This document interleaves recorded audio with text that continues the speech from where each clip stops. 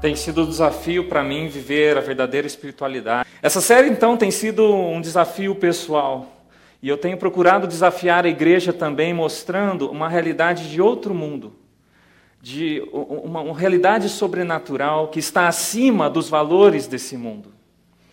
E nós temos caminhado numa série de 12 mensagens, tentando mostrar, através dos ensinamentos da palavra de Deus e principalmente de Jesus, como nós somos chamados para ser diferentes desse mundo. Como nós somos chamados para lutar por uma outra tipo de realidade da nossa vida, e não dinheiro, e não casa, e não a felicidade banalizada que é propagada em nossa sociedade. A lutar pela espiritualidade. E por o reino de Deus não ser desse mundo, o Sermão do Monte, ali em Mateus capítulo 5 até o capítulo 7, exemplifica de modo clássico a sua inversão de valores, aquilo que o mundo considera próspero.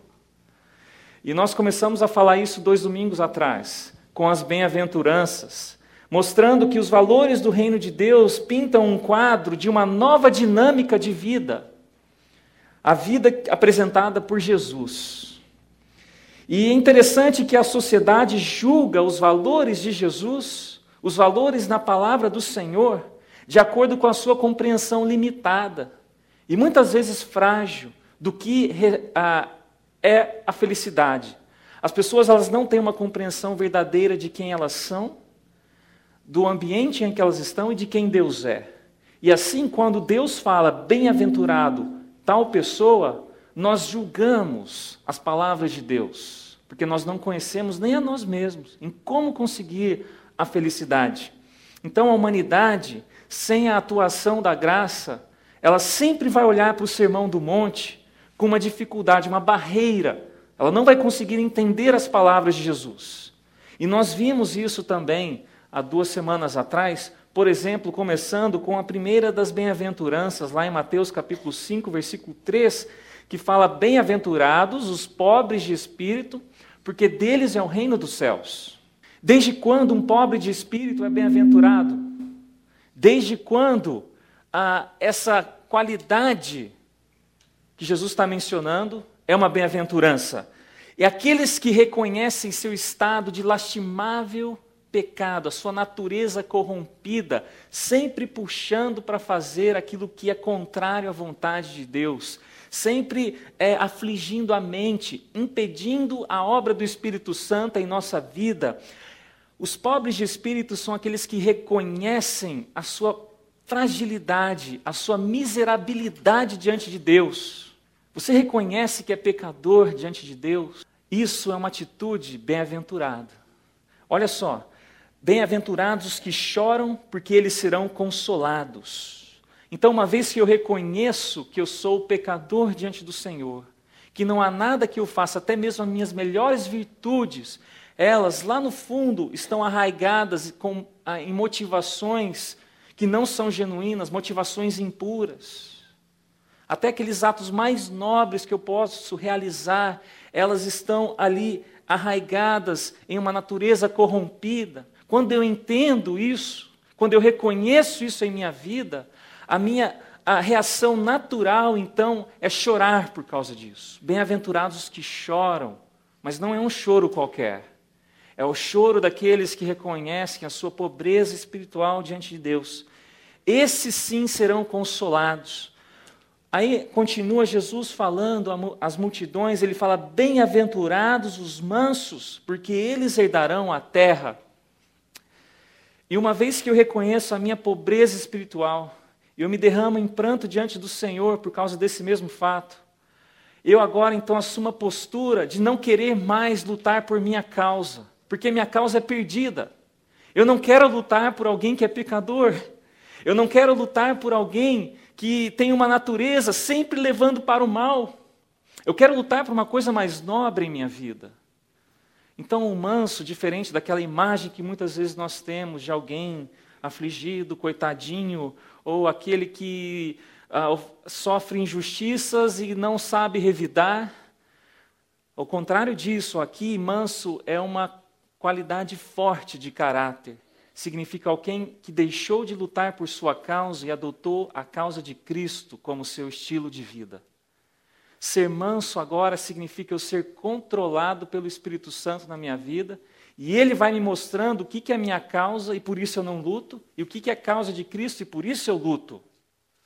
Então o manso, ele não reivindica mais direitos para si. Ele não tem que ganhar os argumentos, a menos que esse argumento seja para a causa de Cristo. Ele não tem mais que lutar por aquilo que é do seu capricho, das suas preferências pessoais. Ele luta para aquilo que é da vontade de Deus. Esse é o manso. E o manso, por fim, ele perde o apetite por lutar por sua própria opinião e ganha uma fome e sede que é expressa na quarta bem-aventurança. Bem-aventurados os que têm fome e sede de justiça, porque eles serão fartos. Jesus faz menção de uma justiça infinda que o mundo jamais conseguirá produzir. Não é bem-aventurado aquele homem que tem fome e sede de uma justiça genérica, mas fome e sede da justiça provinda de Deus. A justiça provinda do reino dos céus.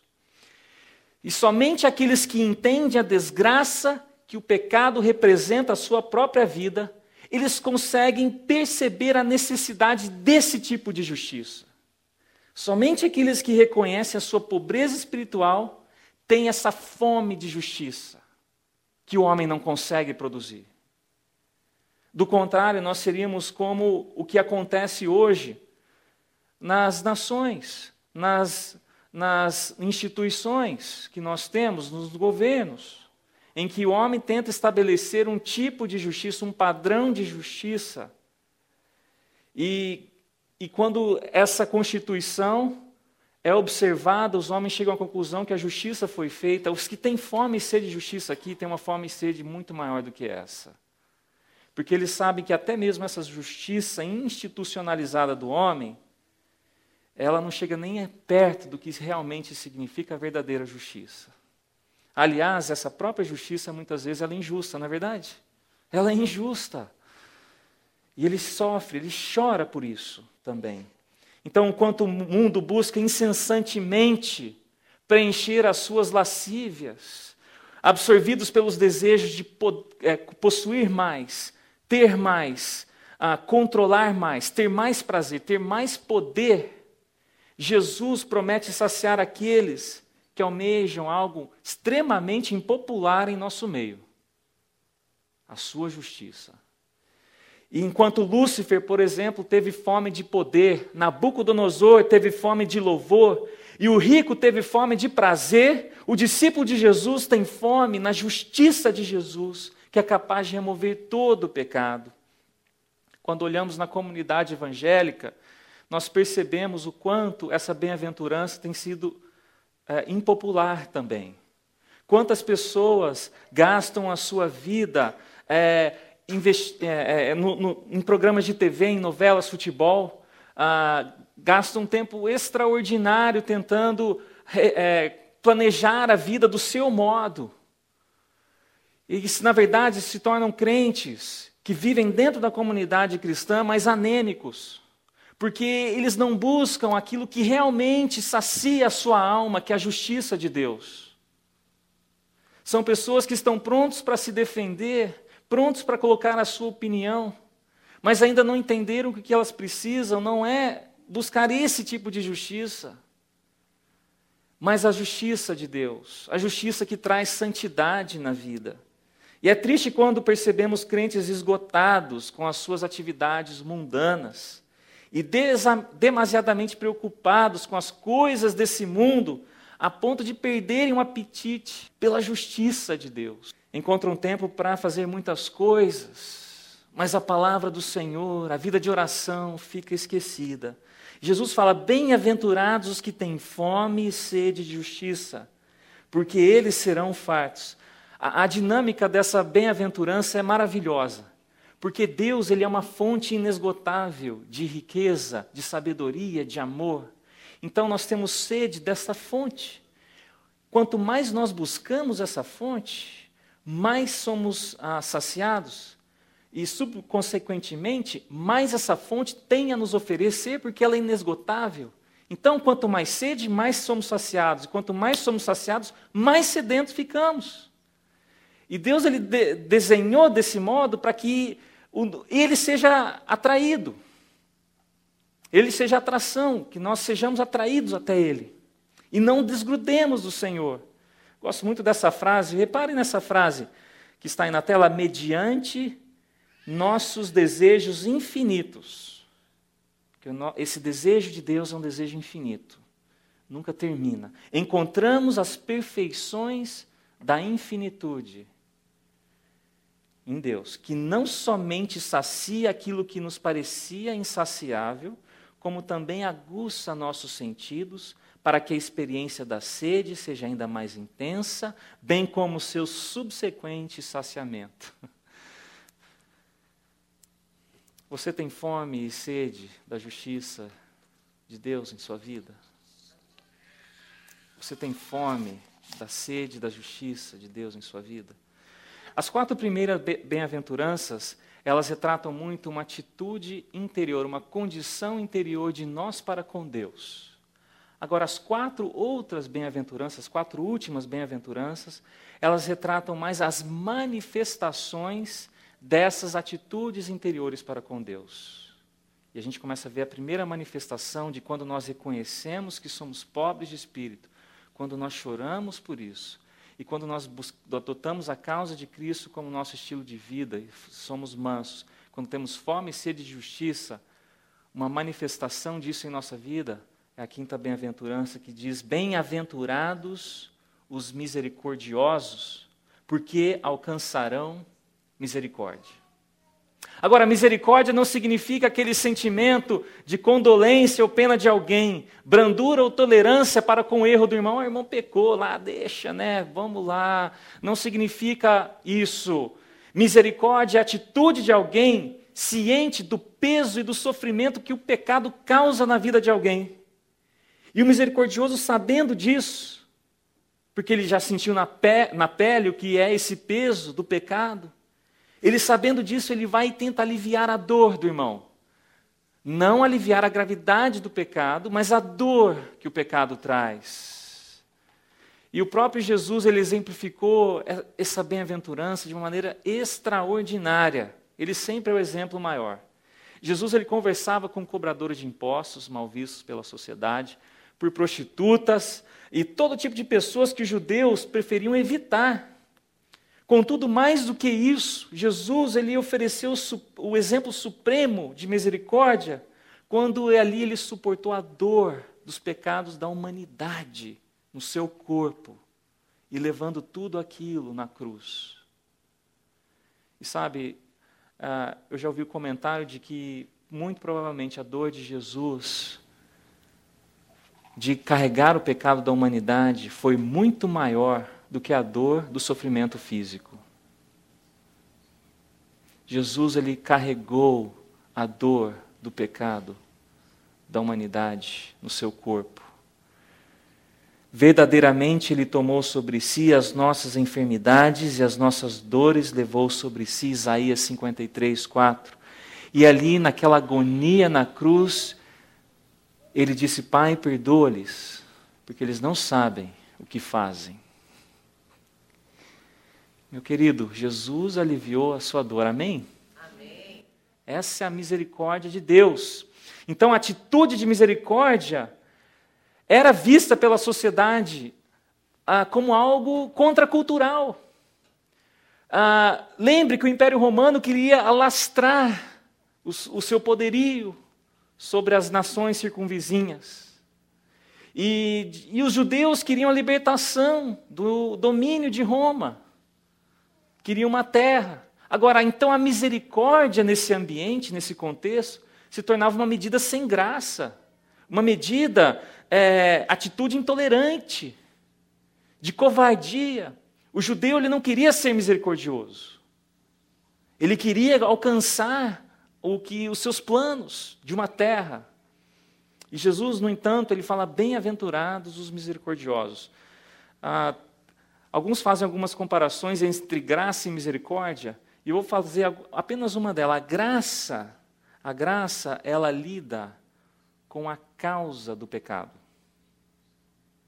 Quando Deus estende a graça a nós, Ele está jogando ali a sua mão, o seu poder, o seu amor, naquilo que causa o pecado em nossa vida. Agora, a misericórdia, ela lida com os efeitos do pecado em nossa vida. E nisso nós somos representantes de Deus, porque nós somos chamados para ser misericordiosos, a ajudar o próximo com os efeitos que o pecado causa na vida dele. A misericórdia era também uma atitude de Deus constante para com o povo de Israel no Antigo Testamento. E aqui eu só vou falar por cima que o povo do Antigo Testamento, como você lê essa porção das Escrituras, você percebe que repetidas vezes eles caem no mesmo erro. Era idolatria, era falta de fé, incredulidade no Senhor, ingratidão. Mas vezes após vezes nós vemos Deus misericordioso para com o seu povo, estendendo a sua mão. E essa misericórdia muitas vezes constrangia o povo de Deus. Porque o povo de Deus, mesmo sendo rebelde, caindo repetidas vezes, via a mão do Senhor mais uma vez estendendo, de modo que até lá em Lamentações vemos que as misericórdias do Senhor é a causa de não sermos consumidos, ela se renova a cada manhã também. É interessante que essa passagem traz uma promessa peculiar. Olha só, fala, porque alcançarão misericórdia. Se nós não somos misericordiosos, isso é prova evidente de que nós não recebemos a misericórdia de Deus em nossa vida. Agora, a misericórdia de Deus para nós não é condicional. Ele tem misericórdia de quem quer ter misericórdia. Ele não depende da nossa misericórdia para dar a misericórdia a nós. Certo? Amém? Graças a Deus, né? Deus é tão misericordioso que Ele não depende da sua misericórdia. Mas o que então que esse versículo está dizendo? Está dizendo o seguinte, que se eu não sou misericordioso, isso é evidência de que eu nunca experimentei de uma maneira pessoal a misericórdia de Deus em minha vida. Entenderam? Porque se eu experimentei a misericórdia de Deus na minha vida, eu entendi o tamanho sofrimento do qual Deus me livrou, essa atitude, ela começa a reinar no meu coração. Como eu não vou ter uma misericórdia para com o meu próximo, para aqueles que estão passando por sofrimento, sendo que Deus fez isso na minha vida de uma maneira maravilhosa. Então, a ideia não faz sentido eu receber a misericórdia de Deus e não viver essa misericórdia. Então, bem-aventurados aqueles que são misericordiosos, porque eles já alcançaram, estão alcançando e alcançarão misericórdia. Muitos crentes, ao invés de estimularem um ambiente de compaixão dentro da igreja, eles começam a olhar meios de atacar um ao outro, meios de levantar as ofensas, de levantar os pecados dos irmãos, defeitos. São pessoas prontas para se irar um com o outro. E ao invés de gastarem as suas forças tentando aliviar a dor do próximo, eles se dedicam a agravar-lhe a dor. E apesar de orarem pelo perdão de Deus dentro da igreja, muitos resistem no coração o mal que o próximo lhe cometeu e guarda ressentimento e mágoa. E sabe fazer aquelas atitudezinhas, aqueles joguinhos com os irmãos, para deixar bem claro que você está insatisfeito com ele.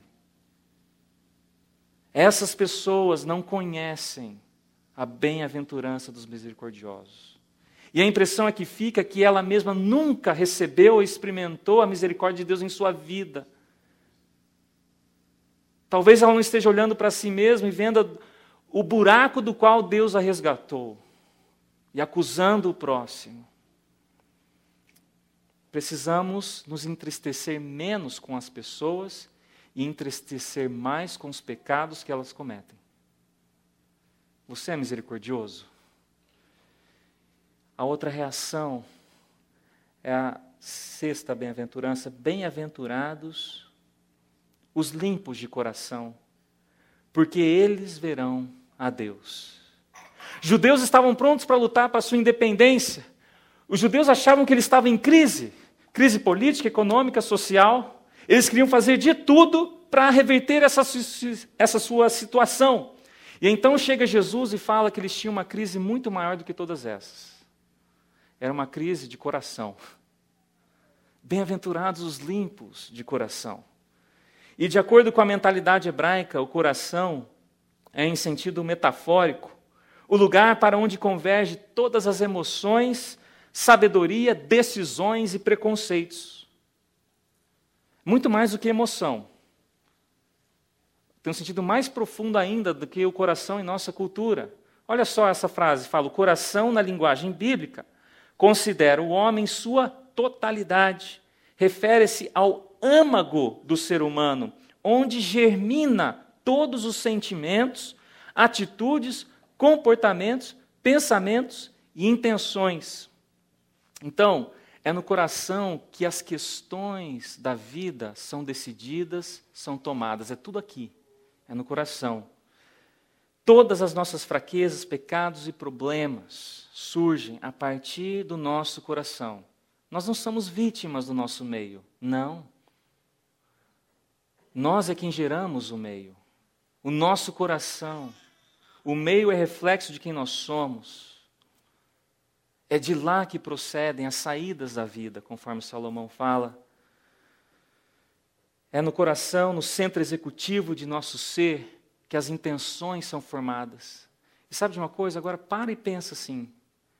É ali que Jesus faz a pureza, exige a limpeza. Não é maravilhoso isso? O cristianismo, ele vem dentro da pessoa e pega aquelas lá na raiz do problema, da questão, e ali é transformado.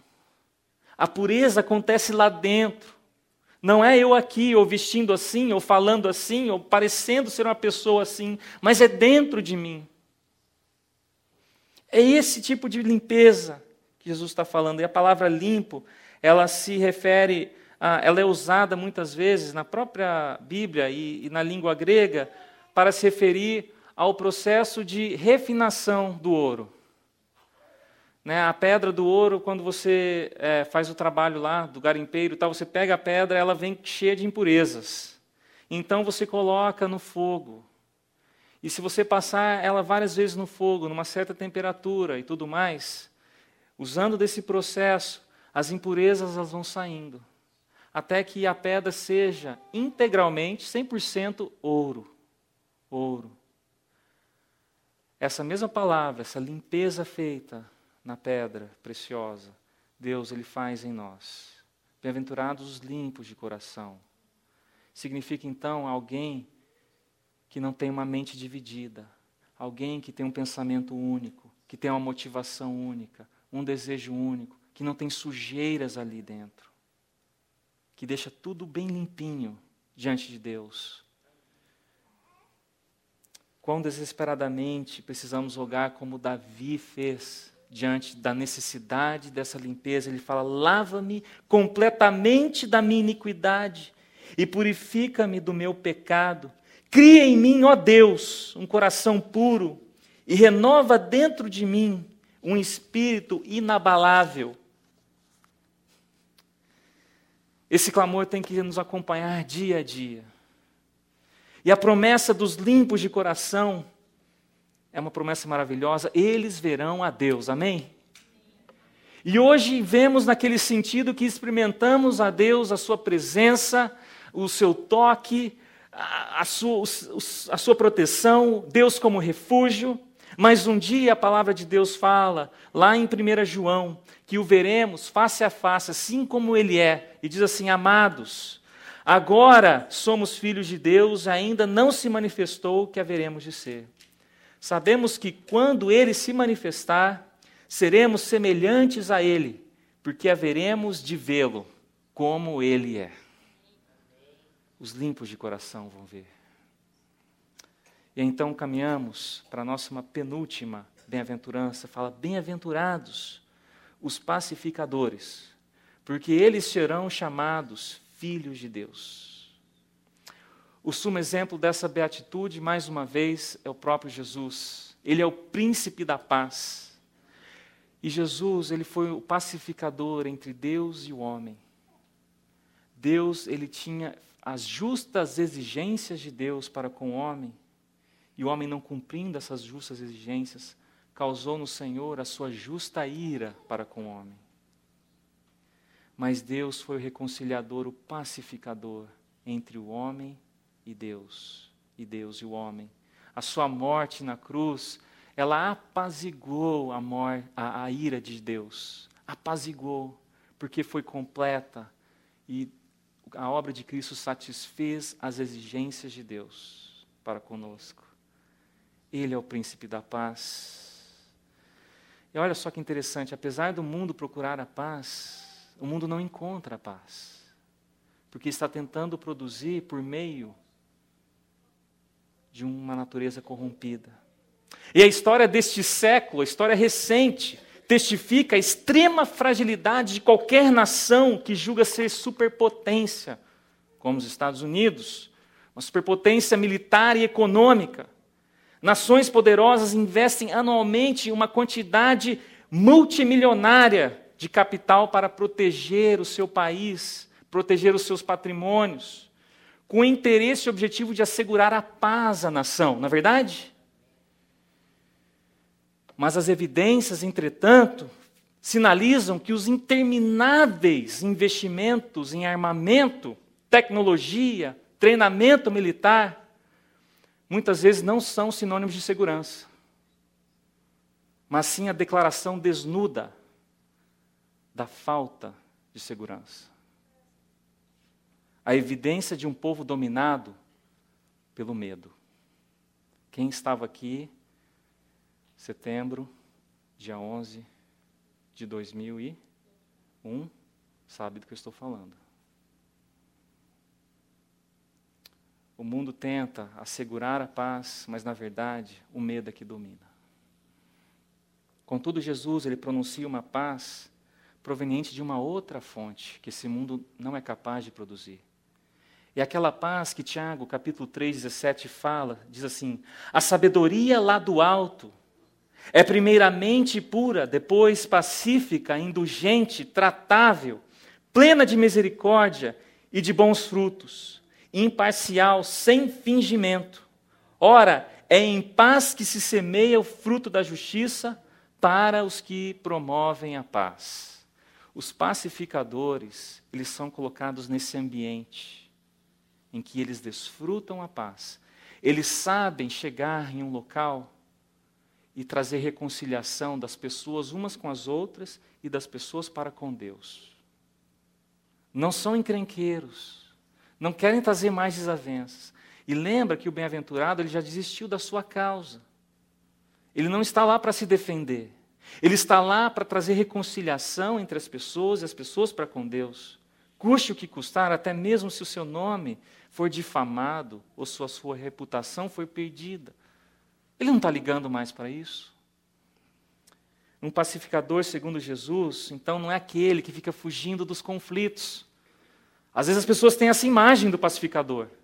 Acontece um problema, ele vaza, ele fica lá no cantinho, não é comigo, vamos deixar isso quieto, tal, abaixa a poeira. O pacificador, ele entra lá no meio do problema. Mas ele não entra no meio do problema para agravar o problema, mas para resolver. E para isso ele adota a causa de Cristo na solução. Ele se esforça então para aproveitar cada oportunidade para efetuar a reconciliação entre aqueles que estão desavenças. E apesar dos pacificadores desfrutarem da paz, eles sempre enfrentarão conflitos em sua vida. A ponto de que a gente tem a última bem-aventurança aí. Olha só o que diz: bem-aventurados os que sofrem perseguição por causa da justiça, porque deles é o reino dos céus. Bem-aventurados sois vós, quando vos injuriarem e perseguirem, e mentindo disserem todo o mal contra vós por minha causa. Exultai e alegrai-vos, porque é grande o vosso galardão nos céus, porque assim perseguiram os profetas que foram antes de vós. Aqueles que vivem os valores do reino de Deus em sua vida, eventualmente, mais cedo ou mais tarde, eles vão sofrer perseguição. Talvez não a perseguição que os primeiros cristãos tiveram, de até mesmo serem mártires, mas a perseguição que nós temos, porque Satanás é príncipe deste mundo e o seu sistema reina nesse mundo. E quando nós estamos inseridos nesse mundo, automaticamente, se queremos viver os valores de Deus em nossa vida, nós vamos sentir a opressão na nossa vida, entre fazer o que o reino de Deus está mostrando e o reino das trevas está mostrando. E se você não sente essa opressão, quando você sai de casa, sai do trabalho, ou liga a televisão, ou vai na internet, ou conversa com alguém, talvez exista algo muito de errado em você. Talvez a sua justiça já não é mais a do reino de Deus, mas você igualou com a justiça desse mundo. Mas bem-aventurados aqueles que serão perseguidos. Você é perseguido? Eu sou perseguido. Graças a Deus eu não sou perseguido como, por exemplo, crentes na China ou na Coreia do Norte, que são acusados de morte, né, por causa disso. Mas eu sou perseguido diariamente na minha vida. Eu tenho ódio de ser perseguido. Mas ao mesmo tempo, eu tenho alegria. Porque o versículo fala, bem-aventurados os que são perseguidos. Mas não é perseguidos por qualquer razão. Não é perseguido porque eu tenho ideia que não bate com a dos outros, porque o meu jeito não é um jeito que agrada os outros, porque eu tenho uns sonhos que, sabe, os outros estão bloqueando e aí eu sinto oprimido. Não. Perseguidos por causa da justiça do reino de Deus. Eu estou vivendo outros valores em minha vida agora. E sabe, quando eu estou vivendo esses valores, Jesus ele me coloca no mesmo patamar que os profetas. Porque assim foram os profetas antes de vós. É uma honra ser colocado no mesmo lugar, na verdade, do que os profetas. Se você é perseguido, Deus está colocando junto deles. Você vai compartilhar das bênçãos junto com os profetas. 1 Pedro 4, 12 até 14 fala assim, amados, não se surpreendam com o fogo que surge entre vocês, para os provar, como se algo estranho lhe estivesse acontecendo. Mas alegrem-se à medida que participam dos sofrimentos de Cristo, para que também, quando a sua glória for revelada, vocês exultem com grande alegria.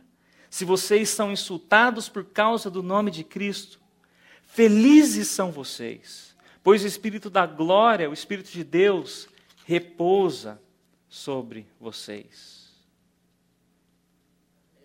Amém. Olha, pensa assim, se as próprias portas do reino dos céus foram para nós abertas por meio da cruz de Cristo,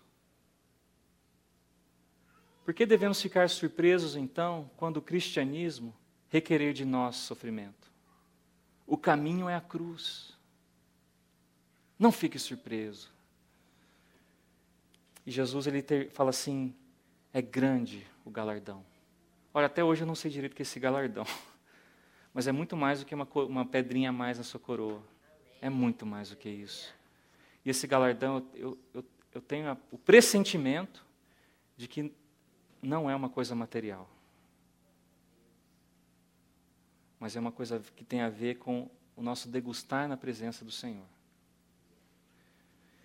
Na mesma medida em que participamos do sofrimento de Cristo, também participaremos de sua glória. Amém? Amém. Você está sofrendo hoje? Vou falar uma coisa que talvez você ache estranha, mas que bom. Se você está sofrendo por causa da justiça de Deus na sua vida, que bom. Sabe por quê? Nessa mesma medida, e muito mais, você vai participar da glória junto com Cristo. Onde estão os crentes lutando pela verdadeira espiritualidade?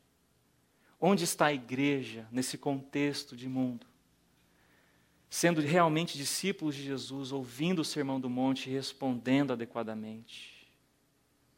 E a minha resposta para Deus é: Deus, que essa igreja esteja aqui, com os membros aqui, começando com o pastor aqui.